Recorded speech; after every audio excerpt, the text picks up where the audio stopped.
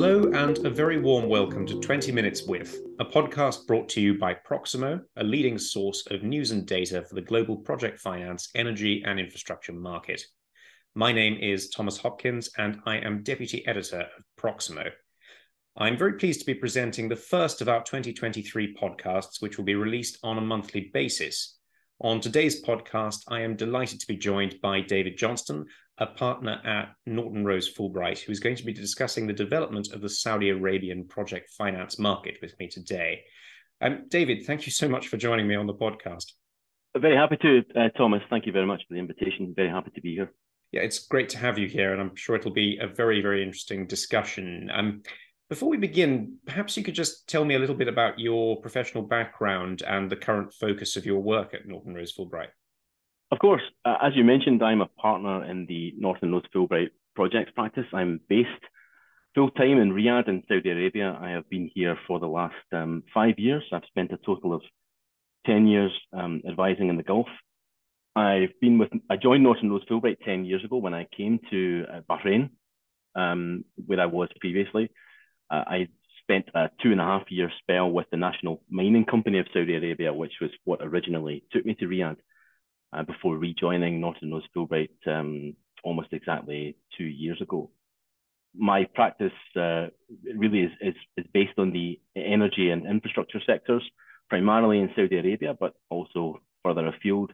And the types of projects that I am involved in, Thomas, are your classic power and water projects. So here there's a bit of gas fired, but it's mostly renewables in terms of power. And in the water sector, it's largely desalination with a little bit of transmission and storage mixed in, and some other kind of more social projects like district cooling, accommodation, and I've got several transport projects underway at the moment. Great, thanks, David. And it certainly sounds like you've got a really kind of diverse range of expertise in the Saudi Arabian market, and I think it'll be really interesting to hear your thoughts on all those sectors. And I think that'll be of great interest to listeners. If I move into a discussion of project finance and infrastructure development in Saudi Arabia, perhaps as an introductory question, which sectors do you think are currently driving the greatest deal flow in the Saudi Arabian project finance market? So, Thomas, if you look at the transactions that have reached financial close over roughly the last 2 years, the market was really led over that period by power, in which I'm including renewables and water. If you put to one side that the advanced polyolefins deal that Advanced Petrochemical signed in 2021, which is enormous and distorts the figures somewhat, those two sectors accounted for nearly 3/4 of the market in terms of transaction value over that period. Now, this is hardly surprising if you look at Saudi Arabia as a country. It's a desert kingdom. There's a lot of sand here. There's probably less potable water, it's fair to say. And it's currently undergoing an incredibly dramatic economic expansion. So its requirements for water on the one hand and for power on the other hand are particularly acute. So for that reason, the power and water sectors have traditionally been the driving force in the Saudi Arabian project finance market. And there are a number of entrenched government procurement programs which have provided the bulk of the deal flow here. So in power, for a long time, there was the IPP program run by Saudi Electricity Company, SEC, which featured a number of natural gas and fuel oil power plants. This has been largely superseded for obvious reasons by the renewables program run by the Renewables Project Development Office, or REPDO, which sits within the Ministry of Energy. And we've now gone through 3 full rounds of the REPDO program, with the round 4 projects scheduled to go to market this year. In water, we had the IWPP program, which is largely finished now, and the IWP desalination program, which goes from strength to strength. Both of those were run by the Water and Electricity Company, which is now Saudi Water Partnership Company, or SWPC. SWPC is also responsible for the ISTP program, or Independent Sewage Treatment Project program, which has brought a number of wastewater treatment PPPs to financial close in recent years. In terms of transactions currently under procurement, Now, power and water really continue to dominate. And I think the recent developments in the water sector are particularly interesting. I mentioned the successful track record of project finance and PPP type structures in the desalination and wastewater treatment areas. I mean, this has recently expanded into other areas such as transmission under the IWTP or Independent Water Transmission Project Programme, and storage under the ISWR programme. That stands for Independent Strategic Water Reservoir. Outside of these traditional sectors, another area of real growth is healthcare. There are several hospital projects currently at various stages of procurement by the Ministry of Health. Transport, a number of airport upgrade projects that have previously stalled, they're expected to move forward this year. They include Yanbu, Kassam, and Hyle airports. There are also a couple of very high-profile rail and road projects currently under procurement. There's the King Hamad Causeway, which will involve the construction of a road and rail bridge between Bahrain and Saudi Arabia. I'm sure you're familiar with the existing King Fahd Causeway. It's going to run parallel to that to a similar length of around 25 kilometres, and that's going to cost an estimated $4 billion, which is a relatively eye-watering sum.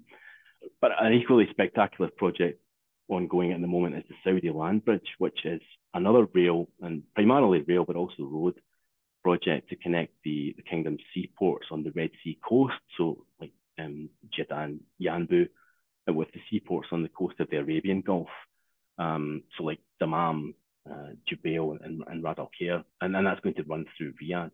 There's also some projects coming to market which are either in sectors which are new to project finance structures, or they're being procured by entities which are not traditionally seen as procurers of these types of projects. So, for example, the State Properties General Authority is procuring a courthouse complex in Makkah, which involves the construction and operation of law courts and courtrooms and an admin building.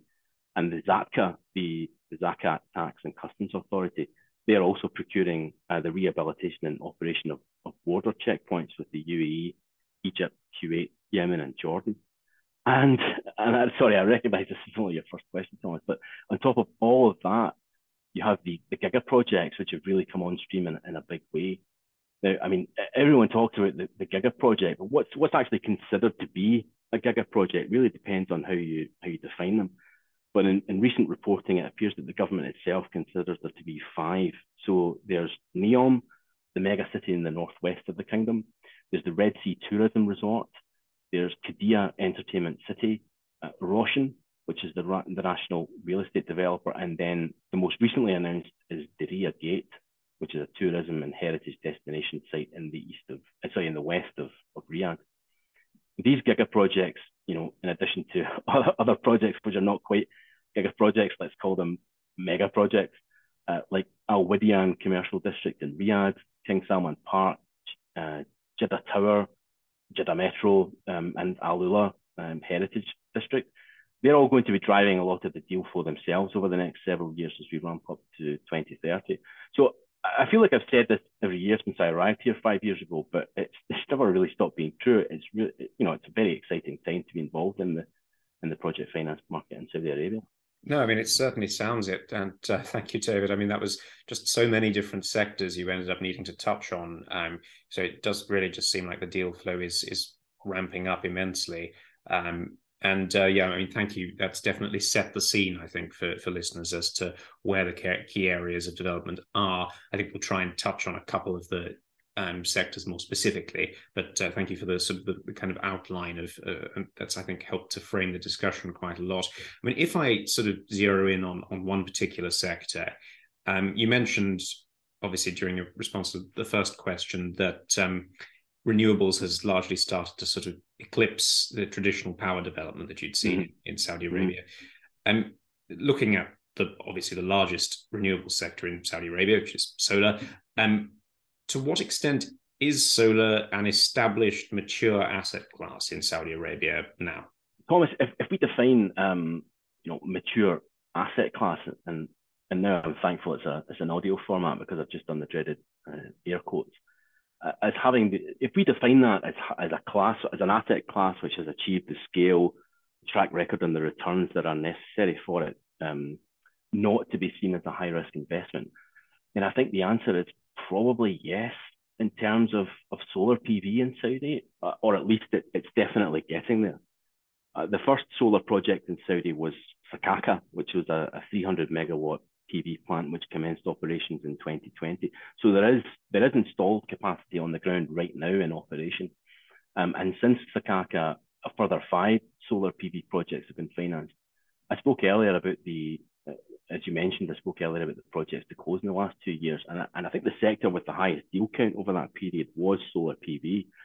And this really reflects the focus on renewable energy since the famous Vision 2030 document was published in 2016. Now, that document and the accompanying programs have committed the kingdom to a renewable energy target of 58.5 gigawatts capacity by 2030. Now, 70% of this target has been allocated to the PIF, which is the kingdom's sovereign wealth fund, and REPTO, who I mentioned earlier, they're responsible for the bulk of the remainder. So there's very substantial government commitment to solar as well, and added to which Aramco also has significant plans in this area. Saudi Aramco, the national oil company, they took a minority stake in the Sudair PV project, which is a 1.5 gigawatt plant, which achieved financial close, I think in June 2021. And in addition to that, the restructuring recently of Saudi Power Procurement Company, which is the off-taker under all of the REPTO solar projects. That restructuring took place last year, and that's been very helpful in reinforcing SPPC's credit position, which is really going to help liquidity in the secondary market for debt and equity going forward. And then on top of all of that, I think at this stage in the game, it's fair to say solar PV is a simple, well understood technology. So any technical or technological risk which is assumed by investors, which is already probably relatively limited in Saudi, given that power projects here are procured on an availability basis, that residual risk is quite low.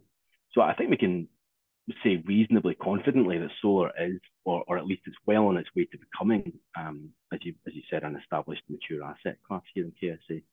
Thanks, David. And just thinking about other renewables development in Saudi Arabia, obviously I'm aware that there are some wind projects that are sort of under development, going to be tendered out in Saudi Arabia. And what do you think might be motivating the development of wind projects in Saudi Arabia, kind of given solar's success? And can wind sort of realistically kind of compete with low-cost solar? I mean, I realize that might not be the design of the tender, but I'm just wondering why particularly there's a sort of interest in kind of developing wind alongside solar.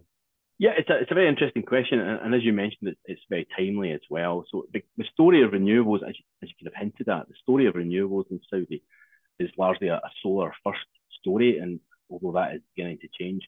So there's actually one utility scale wind project to reach financial close in Saudi so far, and that was Dumat Al Jandal, which closed in summer of 2019. The Dumat was part of REPTO's round 1 along with Sakaka, but rounds 2 and 3 they didn't feature wind at all. They were all 100% solar projects. However, wind is now coming back, and as you mentioned, there are some projects coming to market. That's under REPTO round 4, which is going to feature 3 wind projects with a combined capacity of 1,800 megawatts, which I think is larger than the solar capacity which is being procured under round 4. And it's probably easy to see why attention has turned to wind now. The load profile of a wind power plant is generally different to a solar PV plant in that it generates output over 24 hours. Wind power generation is higher in the nighttime and also in winter when solar PV output is low. So a mix of solar and wind is really required to give you that round-the-clock coverage of renewable energy. And Saudi now seems to be catching on to its wind deficit relative to solar. And this is going to become even more topical as Saudi moves forward with ambitions in other new industries. For example, the production of hydrogen from renewable energy, so-called green hydrogen. As to the second part of your question as to whether wind can compete, I think I'm right in saying that the levelized electricity cost certainly the levelized electricity cost for wind projects is dependent on the availability factor in the location. But I think generally I'm right in saying that wind is competitive, if not lower cost than solar. I mean, in Saudi specifically, the wind speeds, they're not exceptional. They run in the range of 6 to 8 meters per second. But that is sufficient, certainly, for wind to be a viable technology here, and so to compete with solar in the medium term. Thanks very much, David. And I just sort of wondered, just moving on to a different sector, what are the factors behind the sort of clear shift from IWPPs to IWPs that we're sort of seeing in Saudi Arabia? I'm aware of a couple of projects like sort of Schweiber 3 IWP that have been sort of part of this shift. And I wondered why particularly we were seeing that move. Yeah, it's also a very interesting question. And I mentioned earlier that the IWPP program is largely finished now in terms of new procurements, and this shift, I think, is effectively attributed or attributable to the decoupling of water from power. Historically, in the 1990s and 2000s, the means of desalination was primarily thermal. It was either multi-stage flash distillation, MSF, which distills seawater by flashing a portion of the water into steam in multiple stages, or it was multi-effect distillation, MED, which consists of seawater being heated by steam in tubes. Thermal methods need to be co-located with power generation for the steam supply. And so when these types of methods were preferred, it really made sense for these to be combined as IWPPs, which, as you know, stands for Independent Water and Power Project. Today, however, the dominant technology in desalination really is now seawater reverse osmosis, RO. And because RO plants only require electricity to pump the seawater through membranes, their power requirements are lower, and they can really be met through just a connection to the electricity grid. In addition to this, SWPC, which is the body responsible for desalination procurement in Saudi, they are strongly encouraging the construction of captive renewable generation capacity at new IWP plants. And in the projects under procurement that we're involved in, they're setting aside land for the project company to put that capacity on the ground. So, as well as reducing carbon emissions and helping the KSA meet its emission reduction targets, all of this frees up the gas or the oil allocation that would otherwise go towards power, which would in turn go towards the desalination capacity, and it allows that gas or oil to be used more profitably. So both of these factors are really strong incentives on the government to turn away from IWPs. And you can see this, for example, in the project that you just mentioned, the Schweiber 3 project, which closed very recently. That Schweiber 3 IWPP was a combined power generation and thermal desalination facility, and that's now being converted under this new contract to a greenfield RO IWP. The contract was signed between ACWA Power and SWPC, and according to ACWA, the conversion of this IWPP will save just about 45 million tons of CO2 emissions every year, and will also allow 22 million barrels of light crude oil to be diverted annually. So I think the incentives, just looking at that one project, the incentives behind this trend are very clear, I think. Yes, of course. And that's a fascinating point you actually make about the ability then to sort of sell that oil elsewhere. I mean, if you look at it from a sort of cost perspective, I mean, it's the argument is just so clear, I suppose, for doing IWPs over IWPPs, just given that if that oil is supplied to an IWPP, it's at a very low cost, whereas if it's sold on the open market, that's far more kind of profitable, really. Yes, absolutely. And that applies to natural gas on more modern installations as well. Yeah, of course. Yeah, thank you. That's a really fascinating point there, David. Obviously, we've talked about power and water, which, as you said at the beginning, I think it's very clear from your introduction that they're two of the biggest sectors in Saudi Arabia. But we've also, as you mentioned, seen a move to expand private sector participation into other sectors, sort of beyond the power and water sectors. And what do you think is driving the move to expand outside of power and water in Saudi Arabia? Well, I mentioned earlier that Saudi Arabia is currently undergoing what I would call an incredibly dramatic economic expansion. And the accompanying social transformation is really no less dramatic. I mean, the amount of changes that I myself have seen in only 5 years here in the kingdom is absolutely extraordinary. But the population of Saudi Arabia is young, demographically speaking, and it's also ambitious. It's better informed about the world outside Saudi, and it's increasingly well educated. It tends to prioritize things like quality of life, medical care, education, in a way that maybe previous generations didn't. And it's demanding a better standard of public service than might previously have been expected.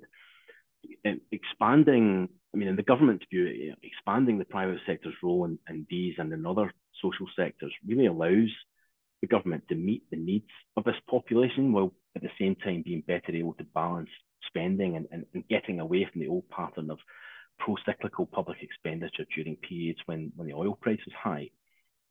In addition, by being able to leverage the technical expertise that the private sector can bring to these types of projects, the government's also able to improve the quality of services that are delivered to citizens, which is increasingly becoming a key public concern, as I said.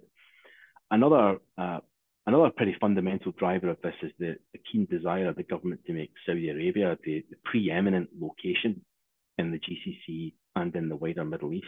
It's really determined to make Saudi the regional business hub, and it's taking various approaches to attracting major international companies to come and establish themselves in Saudi Arabia to the extent that they haven't already.